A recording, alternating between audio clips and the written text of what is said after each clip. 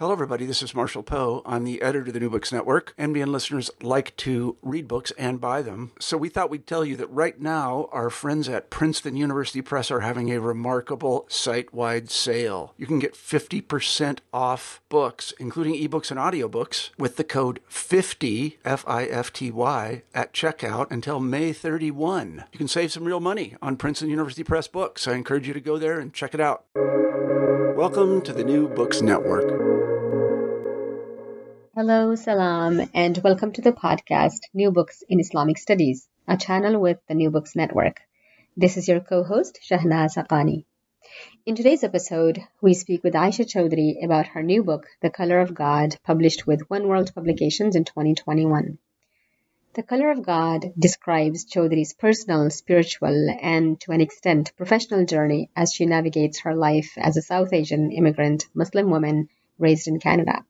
Rich in its analysis of its major themes, such as patriarchy, religion, colonialism, capitalism, Islamophobia, the family, grief, it pushes us to think more deeply about the choices that we make in response to various traumas, such as death or the violence of racism.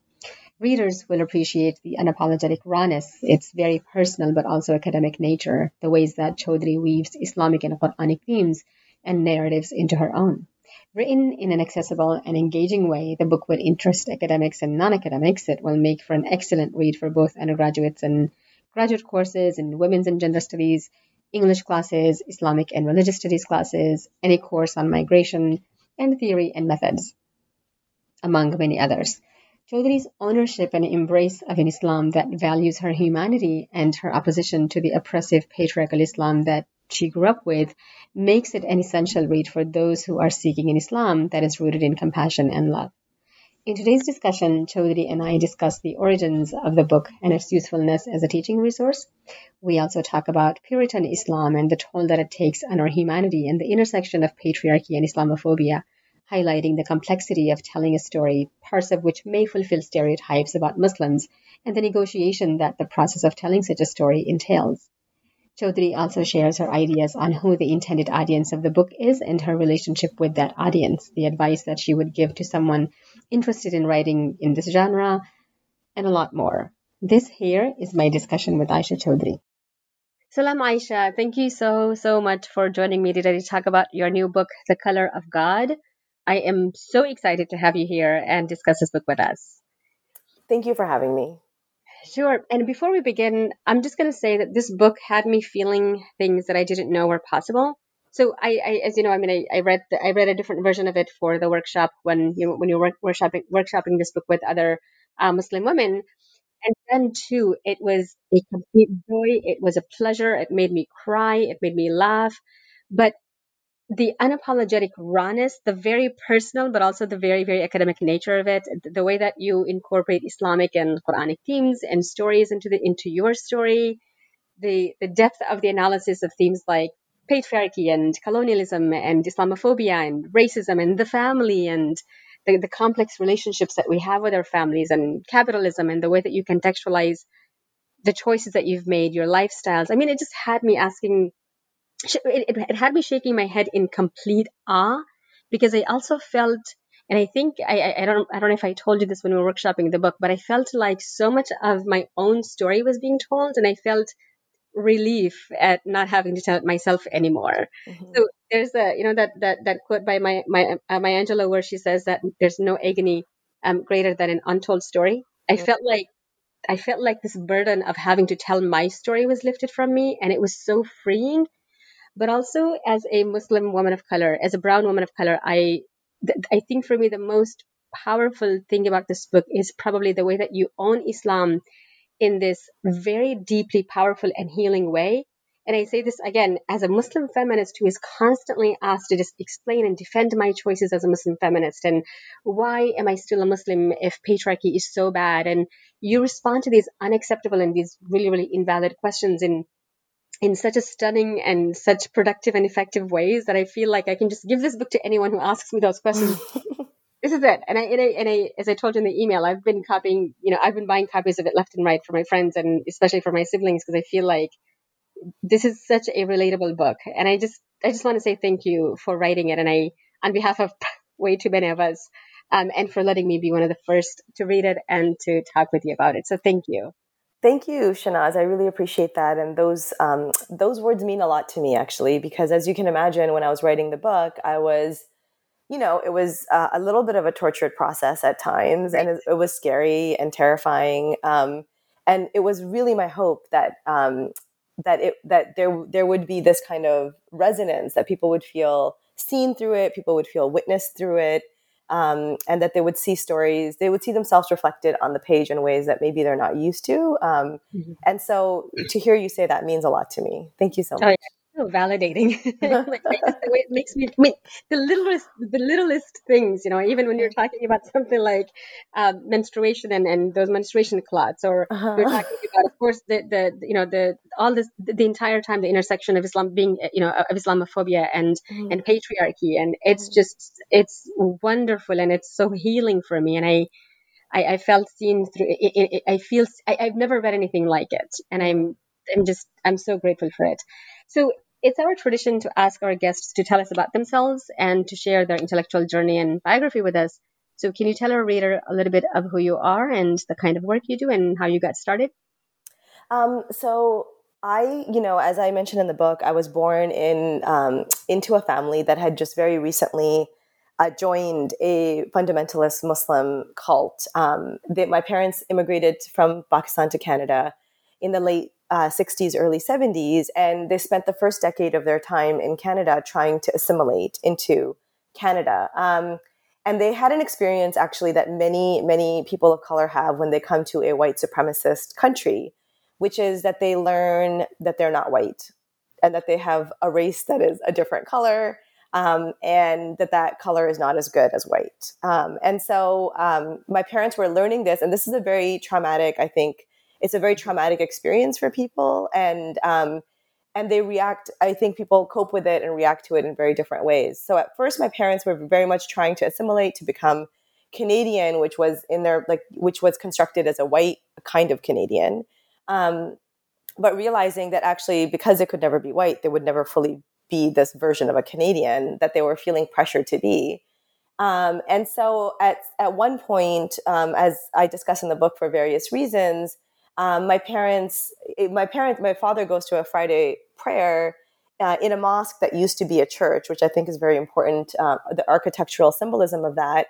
And there's the khatib that day, the person who's giving the sermon that day, is a scholar from Pakistan who founded this organization called Tanzim-e-Islami. And he is giving the khutbah that day, and he's preaching a version of Islam that is very post-colonial, that's post-partition, it's nationalist, and it's a form of Puritan Islam. It's a Salafi kind of Islam. And my father, the khutbah really resonated with my father because he felt, in a way, seen, in a way that he had never felt. And he also felt that the vision that was being preached gave him a way to belong, gave him a sense of belonging, in which him being brown, him being Pakistani, and him being a Muslim were actually, instead of working against him, these were identities that worked for him.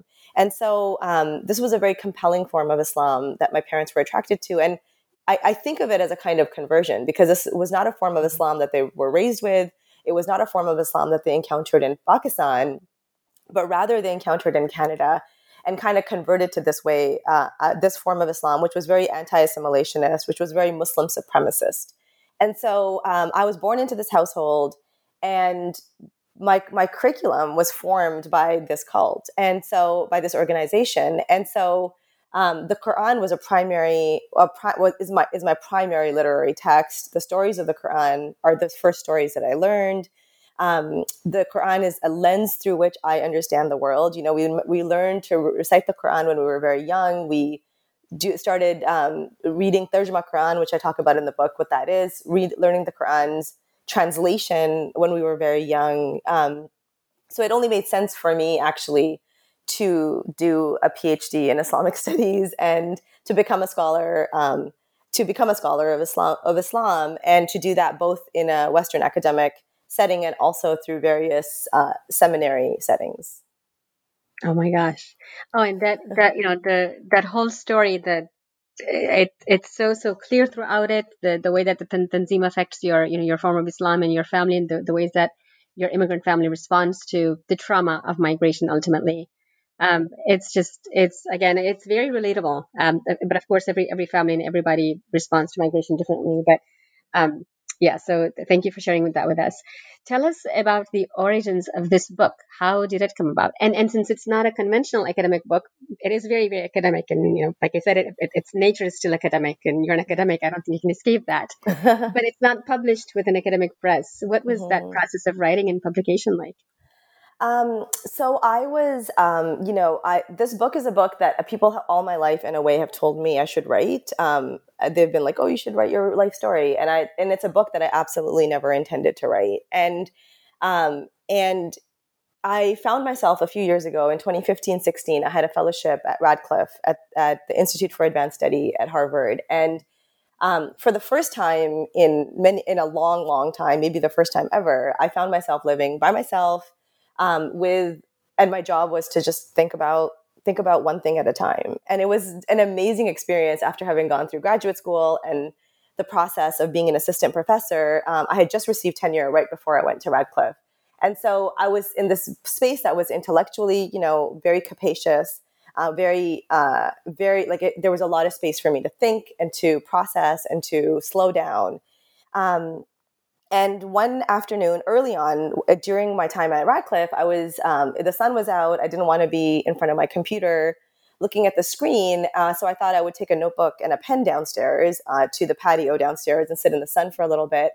And I was actually trying to write the Islamic legal studies, the article for the Oxford Handbook of Islamic Law, Islamic legal studies, a critical historiography paper. I was trying to think about that actually. And I thought, I'll go down and I'll take some notes and sit in the sun and just sort of not be in front of a computer screen. And I sat down there, I was alone on the patio, and I actually ended up writing what became the first chapter of this book, Anguish. And it really felt like the essay just kind of came through me. Like I didn't intend to write it. And I was moved by the experience of having written it. And so having written it, I called Rumi, who was at Stanford at the time on a fellowship as well. And so I called him and I said, hey, I wrote something. I'm not sure what it is. Do you mind if I read it to you? And he said, oh yeah, I'm taking a walk. This is a good time for me to hear it. And and Rumi's my partner. And so I read him the piece. And when I finished, he was like, oh my God, I had to sit down while you were reading. I've never heard you write in that voice. What are you doing? And this is amazing. Please keep doing it. And I think that whole story, I tell that story for a reason, which is that it's so important to have time to slow down and to think and to process and to let your body sometimes do what it needs to do, and to discover the voices that are within ourselves. I think one of the things that happens in the academy is often we become so cut off from ourselves. We ask questions that we're not interested in. We cultivate a persona and a sound that doesn't reflect necessarily who we are, so that we actually forget what we sound like. So that was part of the journey of this book, was discovering the different ways that I sound. And, the first time you hear yourself, I think for people who were raised without the ubiquitous iPhone, where we're now recording everything, for those of us who were raised in a generation before that, that you actually didn't grow up hearing your voice. And the first time you hear your voice, often you don't like it, the first time you encounter it. And so, and it can be confusing, and you can have complicated feelings about it, basically. So it was wonderful to have space to experience that and to confront that. And then the other is that, we live in a world where we're often made to feel like we don't have, our voices don't matter, nobody's interested in our stories, that if we bring the personal into the academic, that somehow we're compromising our academic integrity instead of actually strengthening it. And so it's so important to be in a community of people who can, listen to you, hold space for you, who can encourage you, who love you, who can be loving towards you, and also help you cultivate your voice to become stronger, and more beautiful, more constructive, more loving. And I definitely felt that way with this book, starting with my partner, but also moving out to, as I was writing, I was reading the book various forms of it to various people throughout the writing process. And so I definitely, and I shared the book, in the workshop, but I shared it with dozens of other people as well. And I think the book is so much better and so much stronger because it had so many loving eyes and hands and ears on it that it just, it wouldn't have been the same book without it. So that's the community part of that is, I think, a really important one that I want to emphasize. And then the other thing is going with an academic press. So, there's like this sort of simplistic narrative that we have about how publishing works, right? So there are apparently academic presses and non-academic presses.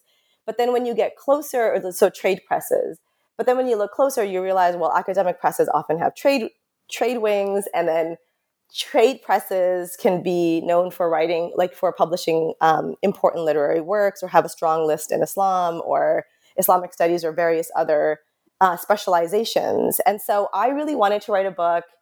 I really, the book is, to me, is a book of embodied theory. Like, it's absolutely a book of embodied theory. I never actually set out to write a memoir, and I don't think of this book as a memoir, even though I know that for publishing, you kind of have to put the book in a particular shelf, and embodied theory is not like a rubric on the shelf. And so it's considered memoir. But like many memoirs, I think this book, I was thinking of this book as embodied theory. It's a series of essays in which I'm thinking about ideas and making arguments, but I'm doing it through storytelling and without separating those ideas away from who I am. And in fact, thinking, this is something that I've learned from Black feminism, that, when ideas get abstracted away from the human, they can become dehumanizing. And so I'm really interested in connecting the lived experience, the embodied experience, to the theoretical one.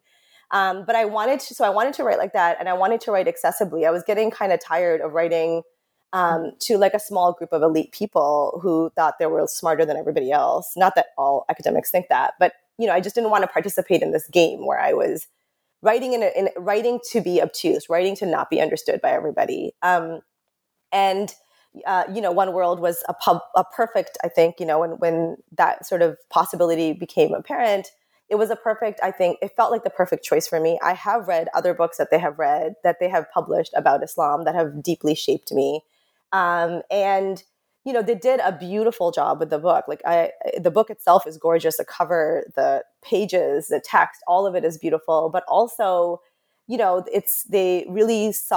had a global vision for the book. So the book came out in April in the UK. It's coming out today, actually, May 11th, in Canada and the United States. And it also they've sold it to HarperCollins India to come out in the subcontinent. So I was really excited because they have published such strong literary books already, but also and books on Islam, but also because they understood that this book would have the global work that it could do. So, and that they really made that happen. So I'm really excited about that. And so timely. I was speaking to someone recently. I did a writing workshop recently, and one of the things that they were encouraging me, all the academics there, were I needed to write something about my life, and that it was a perfect time to do so, because publishers are trying with this whole diversity stuff, and some of them are trying very hard to sort of be more inclusive and have more voices of especially brown or women of color. So. And now the title, I know from before that you were thinking of doing a trilogy about the colors of God. So it was going to be green, brown, and red. Right. Should we be looking forward to the other two? So, okay, yes, you're right. So when I was first writing, I was writing with a notebook, with a pen in a notebook, longhand. And for the first year and a half, I basically just wrote and wrote and wrote. And I finished one notebook, then I was on my second, then on the third, then on the fourth. And I ended up filling, I think, 4.5 notebooks in the end before I started transcribing the first, from the beginning. And I got to about 1.5 notebooks. 1.5 notebooks form this book, The Color of God. And initially I was thinking, well, that there's 3 books here. One of them would be, so I would be thinking intersectionally about race and gender and religion, but I wanted to emphasize one particular lens more than others. So that in green, that the first one would be green, and that's where I would be emphasizing the religious lens. The second one would be red, and that's where I would be thinking about gender, and specifically about menstruation stories. And then finally, it would focus on race. But then, and the first, the first 1.5 notebooks, which formed this book, I wrote in basically the first 3 months, actually, that I started writing. And then the rest of the time has been actually transcribing and then editing and re-editing this book, which I think went through at least 12 drafts, actually 12 full drafts before we got to where we are now. Wow. And as I was doing the editing, I realized, oh no, this is like a book on its own. It changed and it changed its shape so many times over the course of the editing that I realized, I have no idea actually what will the next 2 books will look like, if there will be 2 books, what they'll look like. And so, and I found the mystery of that actually very comforting and exciting. And so I've just sort of, I will be transcribing those. I will be writing them eventually, but I'm actually just as curious as everybody else about what they'll look like. Yeah. Yeah. What does the color of God? Can I read actually? Yes, absolutely. You can read. Yeah, absolutely. I love this. When you read it for the workshop, and it goes, "What is your name, Lil Munna? My name is Sibghatullah. What does your name mean? The color of God.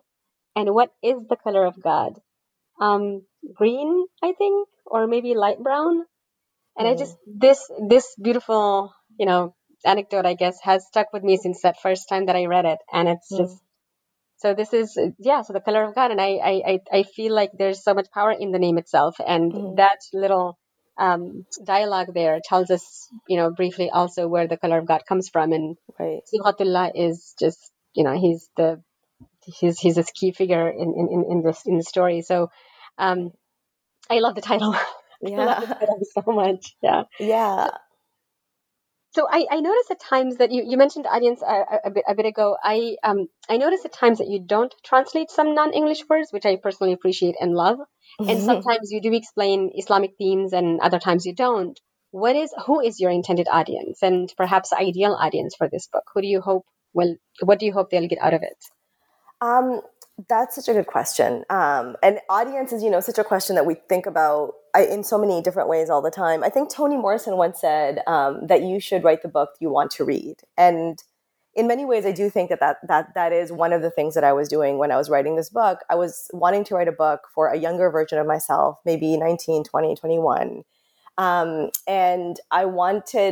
I didn't want it to be a book that she would just be like, oh, I love this book. It'd be a book, even as I was writing it, I was like, this is a book she's going to struggle with.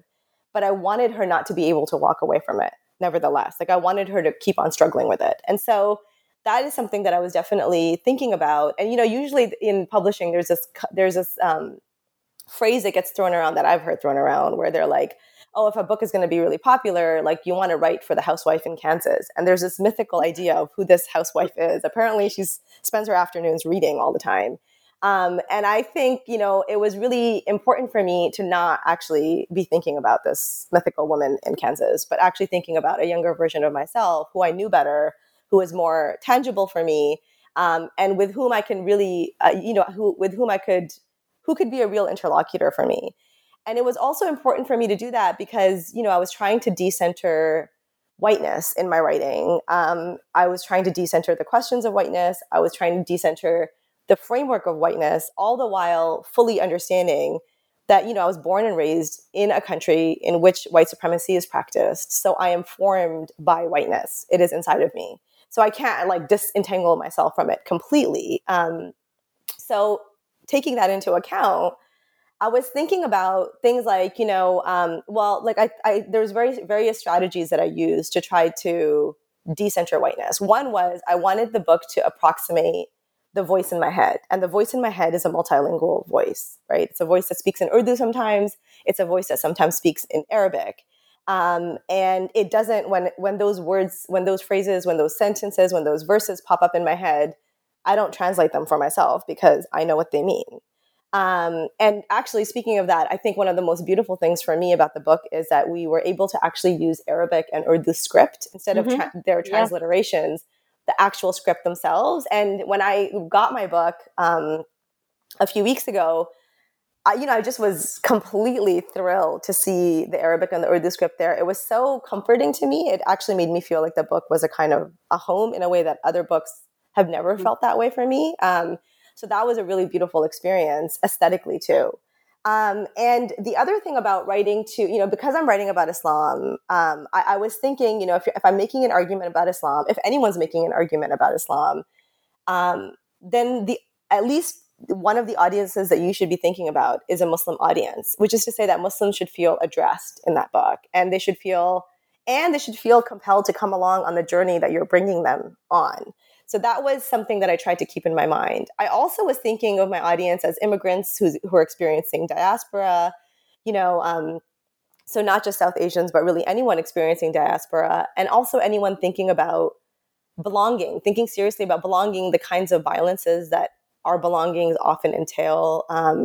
Also thinking about, home, when we're searching for home is often is a place that where you can lose yourself just as much as you can find yourself.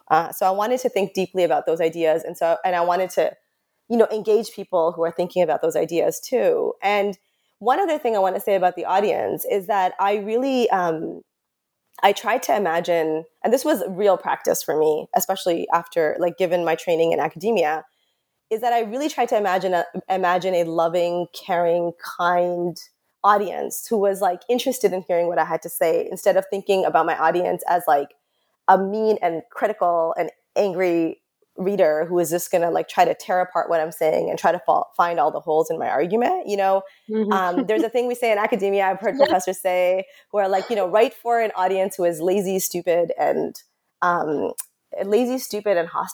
And I'm just no, I don't even want to talk to that person. So why would I write to that person? And I think I'm writing to an intelligent, thoughtful audience who is interested in what I'm saying and who can be in conversation with me. And so I think that really, really made a huge difference, actually, in many of the ways that I was writing, and especially during the editing period. Oh, that's so, so nice. I mean, thinking of your audience as some, as an intelligent person rather than someone who's going to be hostile and tear this apart. So when writing a powerful book like this, that's both academic and non-academic, that's so personal and so political at the same time, and it's so autobiographical, how do you decide which parts of your life and which parts of your story to share with your reader and which ones not to? And you're very honest about this in the book. So, when you're discussing, for example, the ways that our memories work and how we tell and retell our stories at different points in our lives, I'm curious about if you had an underlying goal that helped you determine which stories and anecdotes were relevant or essential to the book, and which ones you decided not to share. Right. So I was extremely careful with the choices that I was making. And I was especially careful about which stories, because again, I wasn't trying to tell my life story. It wasn't in my mind a memoir. I wasn't actually interested in telling stories for the sake of telling stories. And I was especially careful about that because, we live in a world where, as women of color, as people of color, our stories are mined. They're extracted from us, often against our will. Apparently, we're only interesting if we share our stories in certain ways, but then also those stories are used to invalidate our experiences or our thinking. I just recently, actually, I think yesterday, read an article in the New York Times, an opinion piece by this young Black man who was applying. He's in high school and he's applying to college, and he talked about the pressure that he experienced from counselors, from recruiters, from colleges, to tell, a story of trauma, basically, in order to get into college. Mm-hmm. But then he talked about friends of his that had done that and how it made them feel in the place that they eventually got into. So he talks about the toll and the cost of doing that. And so, I was really careful. I really did not want to tell stories for the sake of story, just telling the story for entertainment. Because I think of this book, as I mentioned earlier, as a book of embodied theory, I was telling stories to make an argument. And so up until the last few months that I was editing the book, actually right near the end of the book, right near publication, I actually pulled 4 chapters from the book because I felt like the stories that I was telling, they weren't doing the work that I wanted them to do in the way that I wanted them to do that work. In the end, I just wasn't comfortable with it. And so then I just took it out because I was like, well, maybe these stories are not ready for the world right now because I'm not ready to tell them in the way that I want to tell them at this moment. And I think that was a really important thing that I think we should remember about our about the stories that we choose to tell, and like the kind of control that we have over the stories that we tell and when we tell them. But in terms of memory, as you mentioned, memory, I was so curious about memory while I was writing the book, because, memory is fundamentally a creative act. Memory is slippery. We tell different stories about ourselves to ourselves all the time. Our stories, our narratives change all the time. And there's various reasons for why we do that. I recently read a book by John Edgar Weideman called Writing to Save a Life. It's a really, really beautiful book. And he has a sentence in there that I think is just like one of the truest things I've ever read. He says, difficult to accept that a tangle of self-interested deceptions is as close to truth as anyone ever gets. And I read that after reading after sending my book into publication. But I was, that sentence really resonated with me, because I think, it's definitely a thing I'm talking about in the book all the time. I'm always drawing attention to memory, and I'm thinking about like, what is memory doing? How is memory being constructed? And when and what is the work that remembering is doing? That's really interesting to me in the book. And that's like a curiosity that you encounter over and over again. Mm-hmm. I'm so deeply grateful for the complexity that you highlight throughout the book in telling parts of your story that, as you acknowledge and as you just mentioned in your response earlier, also fulfill stereotypes about Muslims. So I want to hear about the challenges of telling such stories. Like, I want to know, because I struggled with this personally. I want to know what that process of negotiation was like for you. How did you resist or come to terms with deciding very firmly that you were going to tell these stories? You were going to go ahead and do this despite what, say Islamophobes and other racists might do with your story. Right. That was a real challenge, I mean, I think that like this experience of being shamed for sharing, basically, which is a fear that we have because we're taught to be ashamed, is not like, of course, unique to me. And it's not even a new experience for me. So, when I wrote my first book, Domestic Violence and the Islamic Tradition, I was exploring the intellectual history of one particular verse in the Quran, a verse that is used sometimes by people, including nation states, in order to justify the right of husbands to hit their wives. And, while I was writing that book, there were many people, Muslims and non-Muslims actually, who like kind of cautioned me against doing that, who felt like I was exposing Muslims somehow to external, like to more abuse, to more hateful rhetoric, because I was trying to have this conversation, actually this internal conversation amongst Muslims about what we think about domestic violence. And so this fear combined with the shame to create a kind of silence that I think in the end is deeply alienating, and it makes it harder for us to survive.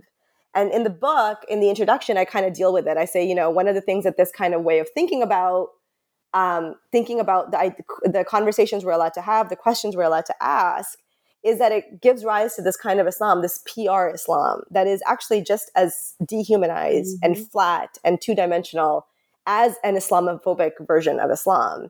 And I think, so it's really important to create space for us to have our conversations and to tell our stories, because one of the ways that we survive actually is by telling our stories. I also see telling our stories as a way of building an archive, actually. We have so many stories of white women wearing niqab in quote unquote Muslim lands, but we have very few stories of Muslim women wearing niqab in white supremacist societies. I think that's like a really interesting point. Like, why are we interested in one kind of story and not in another kind of story? And so that's like, so I felt really strongly that we have to tell our stories. And, there's like, you're saying this, but also the book came out in the middle of April in the UK. And so many Muslim women have written to me in the meantime and told me a version of what you're saying, which is, I've never seen myself represented on the page. I felt seen. I felt witnessed. I feel like even like in sharing my sorrow, like somehow that's a comforting thing. I feel less crazy. I feel less alone. And so, like we have the right to see ourselves represented on the page. And I think seeing ourselves represented makes us feel less alone, less crazy, but also allows us then to imagine new futures, right? Mm-hmm. And so often we'll just be alone and alienated, and we're like with a machete clearing a path through like thick grass when actually there's like plenty of well hidden, well trodden paths all around us. And so like if we weren't spending all of our energy doing all of reinventing the wheel in a certain kind of way alone, what other things could become possible for us to think about and to do? And so I think in the end, like not sharing our stories is actually hurtful. It harms us the most. And so I felt really deeply that I felt obligated. I felt a strong, I felt a strong moral calling to do that. But at the same time, Islamophobia and racism are real. And so you absolutely, if you're going to tell your stories, have to negotiate that. And I absolutely was negotiating that. I wanted to tell the stories as responsibly as I could, which might be why in the end I took out those last 4 chapters. They weren't at the end, they were like throughout the book. But the 4 chapters that I took out at the end, partly it was that, like, was I telling the story as responsibly as I could? And I think, writing, I really do feel, again, that this book was written in community, that so many people read it along the way, that so many people were in conversation with the ideas that I was bringing up along the way. And so I think that being in community, like in deep community as I was writing this book, helped me see my blind spots, helped me like change a sentence to make sure, to try my best to make sure that it wouldn't be used in a way that would be detrimental, that it could do the constructive work that I wanted it to do. Having said that, people will still take things and go with it in directions that I absolutely did not intend. But at that point, I feel like that's their responsibility. I tried my best. Our best is the best we can do. There's a statement that you repeat a few times in at least a couple of chapters, and it goes, beware the one who seeks to save you on the assumption of his own exceptionalism, or on her own exceptionalism at times as well. And it comes up in your discussion of male preachers, white and brown ones, but also the white feminist Ariana, the FBI dinner, and so on.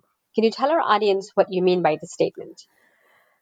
So I think that statement is, I was thinking about an experience I think that many of us have, which is that we find ourselves in a situation that feels, paternalistic, where somebody is trying to save us. Somebody thinks that they have access to a kind of truth that we don't have, and that they have the right as a result of that truth to save us. So, of course, like, this is like a common colonialist rhetoric. It's a rhetoric that justifies imperialism. It's also a position we find ourselves in sometimes in relation to our parents, our teachers, our religious authorities. So I think many people have experienced, people trying to save them in this way. And it can be a very, it's a very paternalistic experience. It's not very nice necessarily. But I think that when you get that message enough times that you need to be saved, and at the point that sometimes it can become internalized. And when it becomes internalized, I think one of the most, like, the toxic effects of that is that then we come to believe that actually we can't save ourselves, that we need other people to save us. So I was trying, partly in saying that, to draw attention to this dynamic. But I was also wanting to draw attention to the thing that I'm actually far more curious about, which is that often we are the ones that are doing the saving as teachers, as scholars, as parents. We think that somehow we have access to a truth that puts us in a position of authority in a hierarchical relationship over other people. And that, and we take this false sense of exceptionalism and think that we're allowed to save others through it. So I wanted to draw attention to the fact that this false sense of exceptionalism is always a lie. And, in that chapter in Extremism, the chapter is called Extremism, I quote Toni Morrison, where she says something like, if you need someone to be on their knees for you to feel tall, then you have a problem. And so I wanted us all to think about what are the times that we do that to other people. And in doing that, I wanted to draw attention to our complicity. So, like, how do I do this? And creating genuine communities of learning and freedom means that these communities actually cannot be hierarchical. They cannot be based on domination. They cannot be based on surveillance. And so really I was trying to draw our attention to our complicity and to encourage us to, ask some questions about relationships that we're in which we think somehow our knowledge puts us in a position of superiority over others. So death is an important theme in the book, and the book opens and ends with the death of beloved Sibghatullah, the color of God. I remember when I read this book in its earlier form for a workshop, and the part that stuck with me the most, and the part that I had the most feelings about, that made me really angry. I mean, throughout the book that happens, but in that particular moment, I couldn't. Was your discussion of Puritan Islam and its lack of mercy and compassion? Can you tell our audience about what you mean by Puritan Islam? And because I don't think that's quite a thing, or that we don't hear of a Puritan Islam. And in this case, given the theme of grief and death in the book, how it interferes in your grief. So, in that chapter, in that last chapter, Please Water Me, and throughout the book, in many ways, I'm thinking about Puritan religion, and by that I mean I'm thinking about the worship of purity, like any kind of idea of purity, actually. So it can be a formal religion or it can be a mindset. But the worship of purity is something that I think that we do in various ways in all of our lives. So it's a theme that comes up throughout the book. It comes up in Hair Diaries. It comes up in Extremism. It comes up in Please Water Me. And we want to see a world that is organized, that is orderly, that is clean, that is straight, and we're bothered by things when they're messy, when they're complicated, when they're unruly, when they're embodied. In a way, I think the entire book is a resistance to that idea, because both the form and the content of the book, because even the idea of separating ideas away from an author and lived experience feels to me a kind of Puritanism, a worship of purity.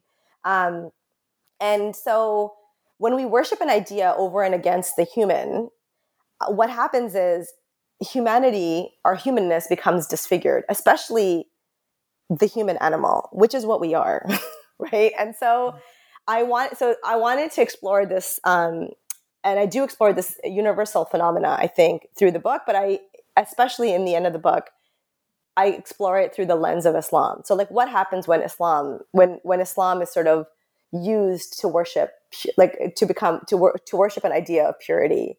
And I think that there is nothing that I can think of that resists a vision of purity, a worship of purity, more than grief. Because grief cannot be disciplined. It does not follow a schedule. It does not stick to a timetable. It does what it needs to do. It's leaky, it's messy, it's endless. And so when a Puritan form of religion confronts grief, I think you can either disfigure yourself as a human to submit to the Puritanism, to an idea of how grief is supposed to work correctly, or you can submit to the human and see that our ideas of the pure are actually misguided and maybe rooted in self-hate. And that love means accepting ourselves as we are. And maybe the problem is not us, but the idea of purity that we're worshiping to begin with. And so that's sort of in a nutshell. I mean, I can't obviously get into all of it right now, but I think in a nutshell, that's what I was trying to do there. Oh, it's beautiful. How do you envision this book being used as a teaching resource? Oh, I think this book will be such a such a useful teaching resource. My hope is that maybe it could even be read in high school, to be honest. Yes. But I think, it's written accessibly enough, definitely. It's more accessible than Shakespeare. Right.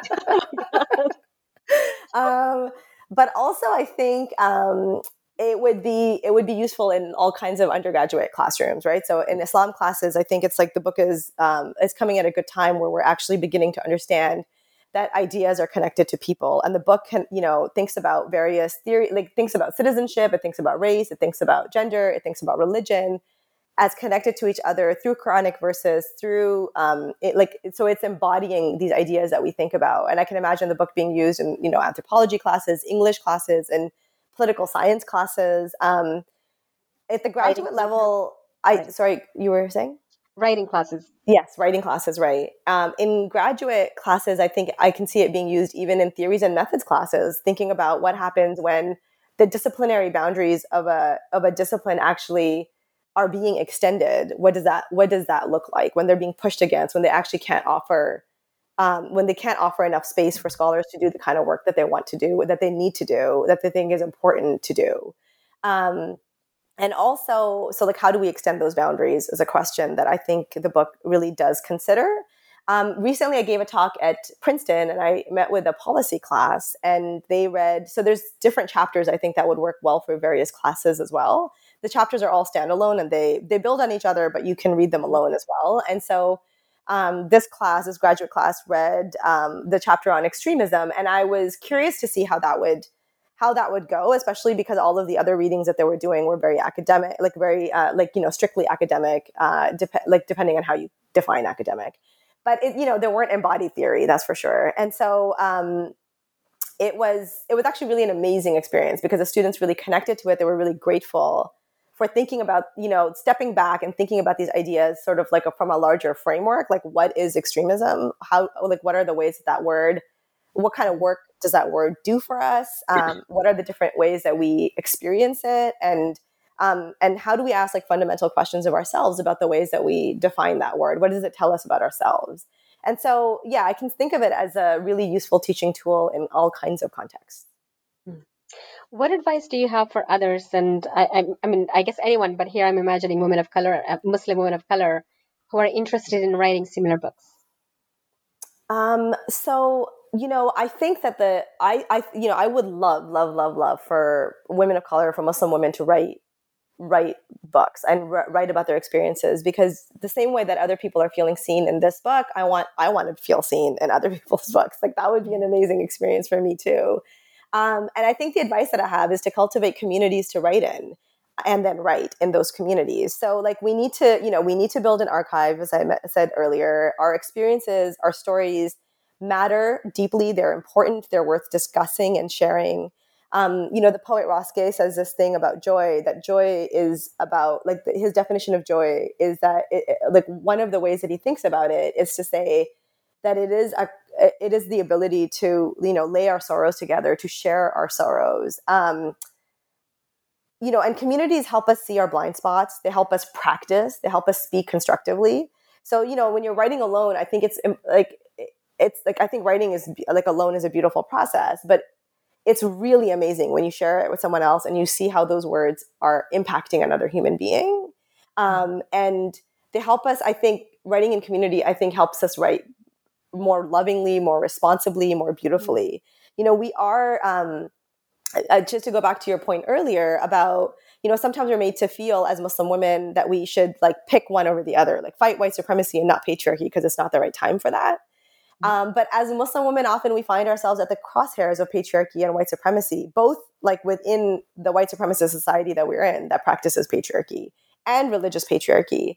And we can't afford to pick one over the other. There's no, people still will sometimes say, it's not the right time to be doing this. We should do this other thing instead. But there's actually no time for telling someone to stop oppressing you.